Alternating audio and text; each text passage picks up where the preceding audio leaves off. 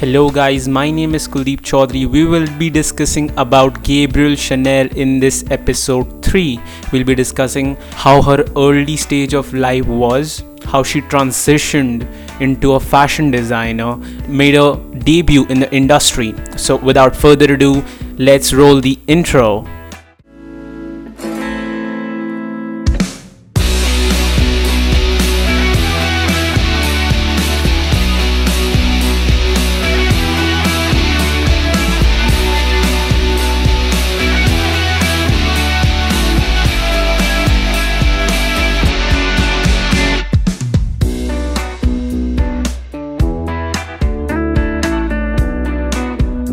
Gabrielle Chanel, an 11-year-old girl who saw her mother dying and sat beside her while being cured of tuberculosis.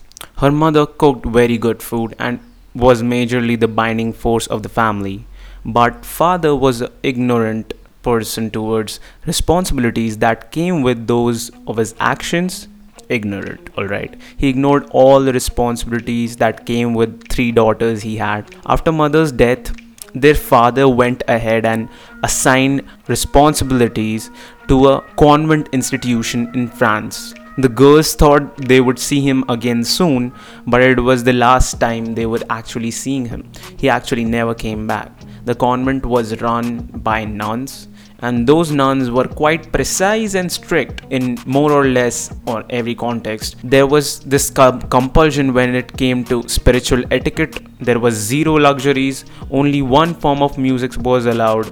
No choice was available when it came to eating simple, plain food all day, every day. Now, a girl who had just lost her closest family members, it was very hard settling. One day she found a series of novels which were smuggled into the convent. When she read them, she was wooed. She would relate with the protagonist. She'd be lost in the story as if being lost in the ocean of repressed emotions. Because all she felt that the story was of her own. A story where the female princess-like character who is deprived of the resources and has had a dark and mentally breaking, absorbing past somehow meets a prince or has a breakthrough, acquires riches and wealth, and wanders around in big, giant, beautiful palaces of her own, having all the power and freedom. Her reading the novels was an escape to soothe her fantasy. Growing up at 18, she joined a boarding school which too was run by nuns. Being in the new city was really different for her. So she had a different experience as she explored it. The favorite part of Gabrielle Chanel's exploration was theater, be it costumes, actors, transformation, makeup, scripts, green rooms. She loved everything about it. For her, it was a world where somebody could be anybody, where somebody could become anybody. Now, she wanted to be an actress and needed a stage name. So Gabrielle wasn't a good stage name for her, so she chose Coco as her stage name. She got her hands dirty in acting, dancing, singing, trying and exploring. Soon enough into the creative art, she realized that she lacked the amount of talent that was actually needed to pull it off, right? She realized that it was very hard, that succeeding at that level that she was desiring to. Actresses at that time who couldn't make money worked as courtesans. A courtesan is basically a prostitute or a sex worker for the upper class. Such women had enormous wardrobes, could go anywhere they please. Although they were shunned away by the good society, they were not shackled with some despotic husbands. Gabrielle's luck worked in favor. Etienne Bolson, a wealthy man who had inherited the family fortune and lived a life of leisure, invited her to his chateau. Chateau is basically the word for home, or the old school homes in France that are designed by French architects, and Gabrielle gladly accepted the offer. The chateau was filled with courtesans.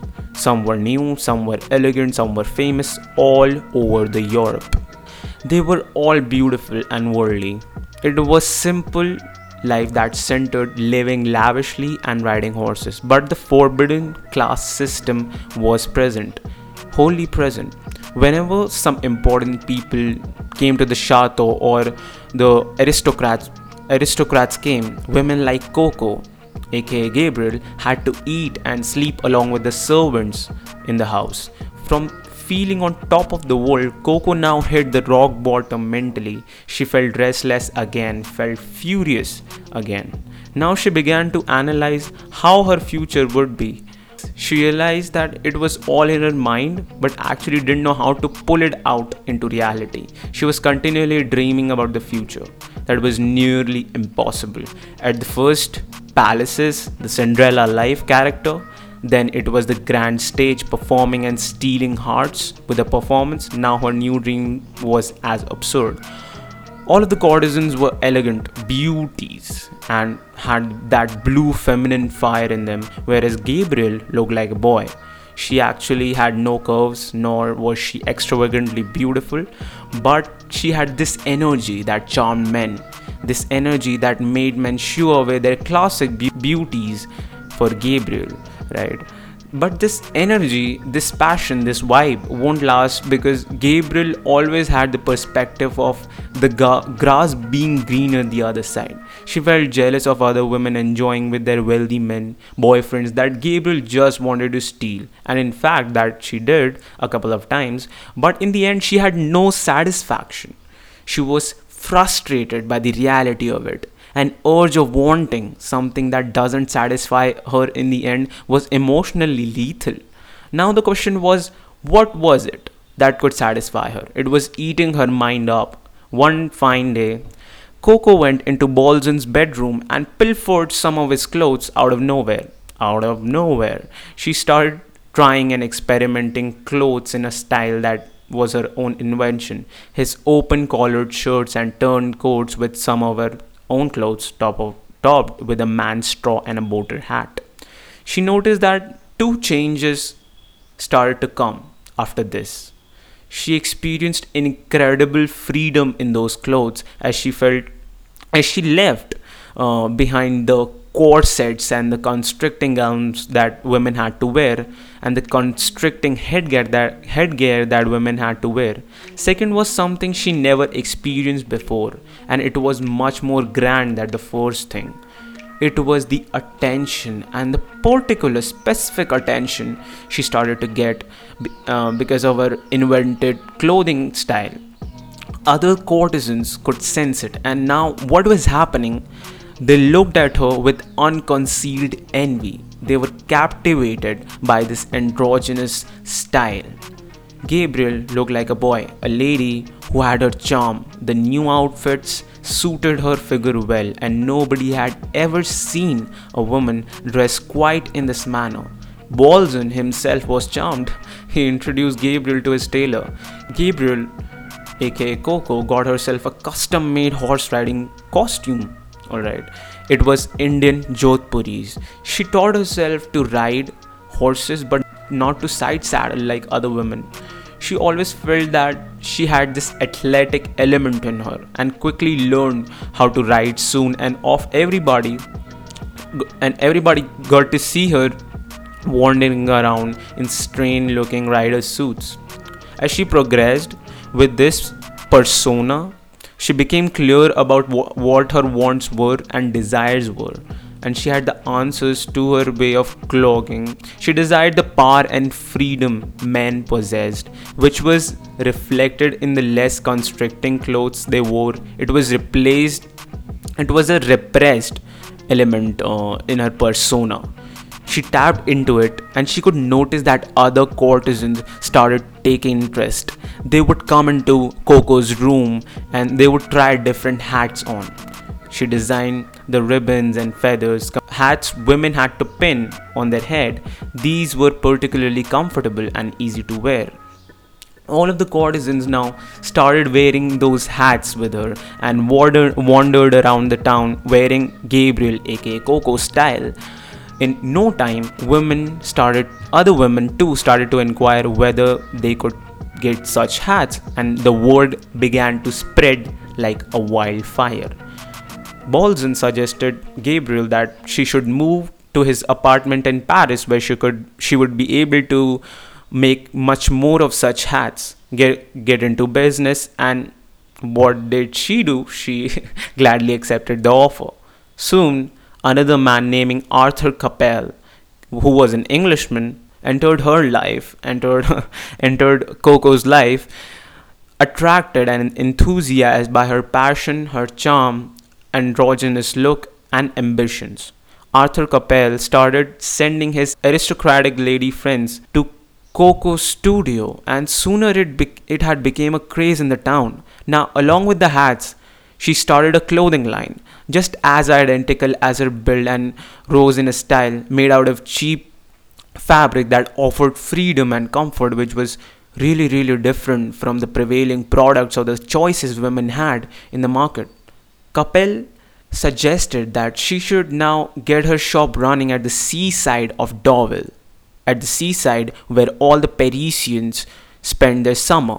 As a major chunk of them were fashionable women, it turned out to be the perfect idea through which she could create a new sensation.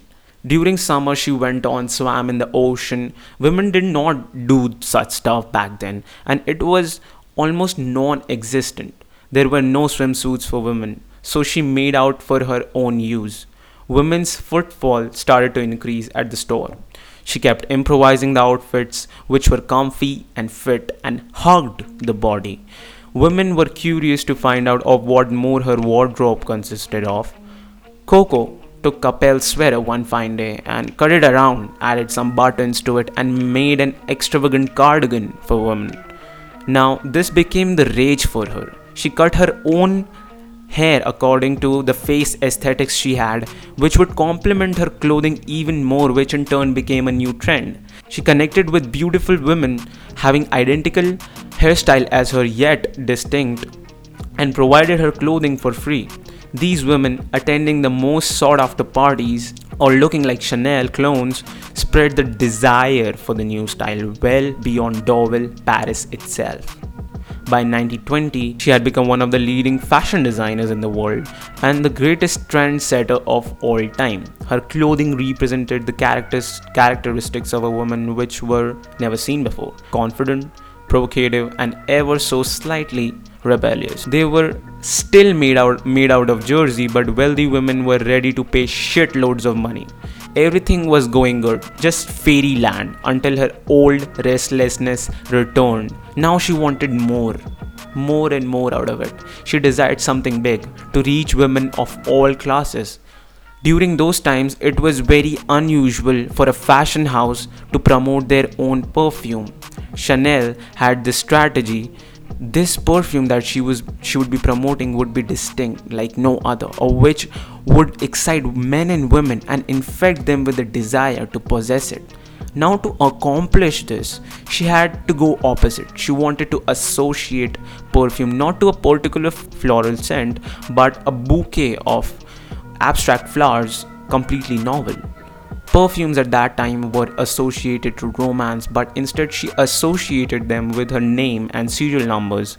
She named a perfume Chanel number 5 as if it was some scientific concoction.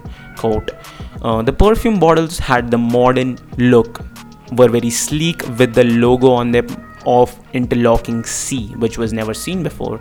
The strategy of Chanel was they first started spraying these scents in every one of her store, which would please the customer. She would then slip the perfume bottles without labels in the purses of her wealthiest female friends and clients. Soon, women started to talk about the strange perfume that is in the market, of which the scent couldn't be identified. The word was spread like a wildfire. Women started to show up at the store asking for it. Which perfume is it? Now she began to place the perfumes discreetly on the shelves. On the first week, they were unable to fulfill the demand. They went out of stock. Nothing like this ever happened in the industry before. It would go on to become the most successful perfume in the history, making her a fortune over next 2 decades. Chanel reigned supremely in fashion world, but during World War II, she flirted with Nazism and occupation, and visibly siding with occupiers. She had closed her store at the starting of the war.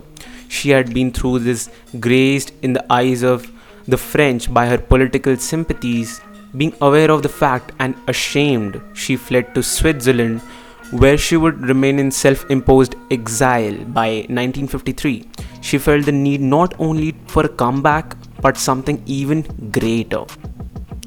Although she was now 70, she noticed the old-fashioned trends coming back to women clothing, which disgusted her, which first seen as obstruction. She had sought to destroy it now, but it was an extremely difficult task. Being 14 years out of the business, she now was largely forgotten. No one thought of her anymore as someone who is a trendsetter. She would have to start completely over. Her first move was to encourage and generate rumors, but she gave no interviews. She wanted to stimulate that market with talk. Her new show debuted in 1954. An enormous crowd filled the store to watch it, mostly out of curiosity. Almost immediately there was this sense of disappointment. The clothes were mostly rehash of 30s. The models were Chanel lookalikes and mimicked her way of walking. To public, Chanel was a woman hopelessly locked in the past who would never return. She was highly trolled by the press, driving up the Nazi issue. Any designer would be devastated by this blow, but Chanel had a plan prior to Chanel debut in Paris. She had decided that United States of America would be the new target of this line of clothing. American women reflected the ideal ideologies and characteristics, athletic, in ease of movement and eminently practical. And American women had more money to spend than anyone else in the world. Soon enough, the brand was recognized and widely accepted by the States. French criticism began to tone down now. After the span of 1 year, she had re-established herself as one of the most important designers in the world. During that time, piracy was a great problem. Designers used to protect the designs and product property, but Chanel did the opposite. She invited the categories of people to her show and taught them how her clothes were designed and wrote them through the process. She wanted to impact. She wanted women of all classes wearing her clothes, her style, having the element of Coco Chanel in their lives. This was the rescue and the revenge for the girl who was looked down upon, shunned away from the society, ignored at times, and unloved. She wanted herself, her passion, to be the objects of desire. She would clothe millions of women. That she did. Her impact, her imprint, was seen everywhere in the world. It was seen indeed after the few years of her comeback. And that is, my friends, the story of Coco Chanel, or Gabrielle Chanel, who was the leading fashion designer. I hope you liked it. Now, the other section of this podcast is where I present my observation, the story, and what I learned from the story. So let's start with it. The first observation I made is finding your individuality. Finding your individuality is so much important in today's time. Every other person is doing the same thing. How are you different? How are you different? There are millions and millions of people in a particular field. How are you different? How do you differentiate yourself from them? Working towards that point can help you get that breakthrough. How do you go from 0 to 1? What I mean by this is when you do something that is already being done by someone else, you're going from 1 to 2. When you do something raw and new, you go from 0 to 1. This concept is taken from the book 0 to 1 by Peter Thiel. Make sure you read it. You should build your own individuality and refine your skills and then capitalize on it. Coco Chanel knew that if she did something that is already captured by the market, she wouldn't be able to create a sensation that she actually did. You need to ask yourself constantly, how different are you from others? How do you differentiate from others, and how does that add value to the world? And then go do. I hope this point will add value to you, and go refine your skills and add value to the world.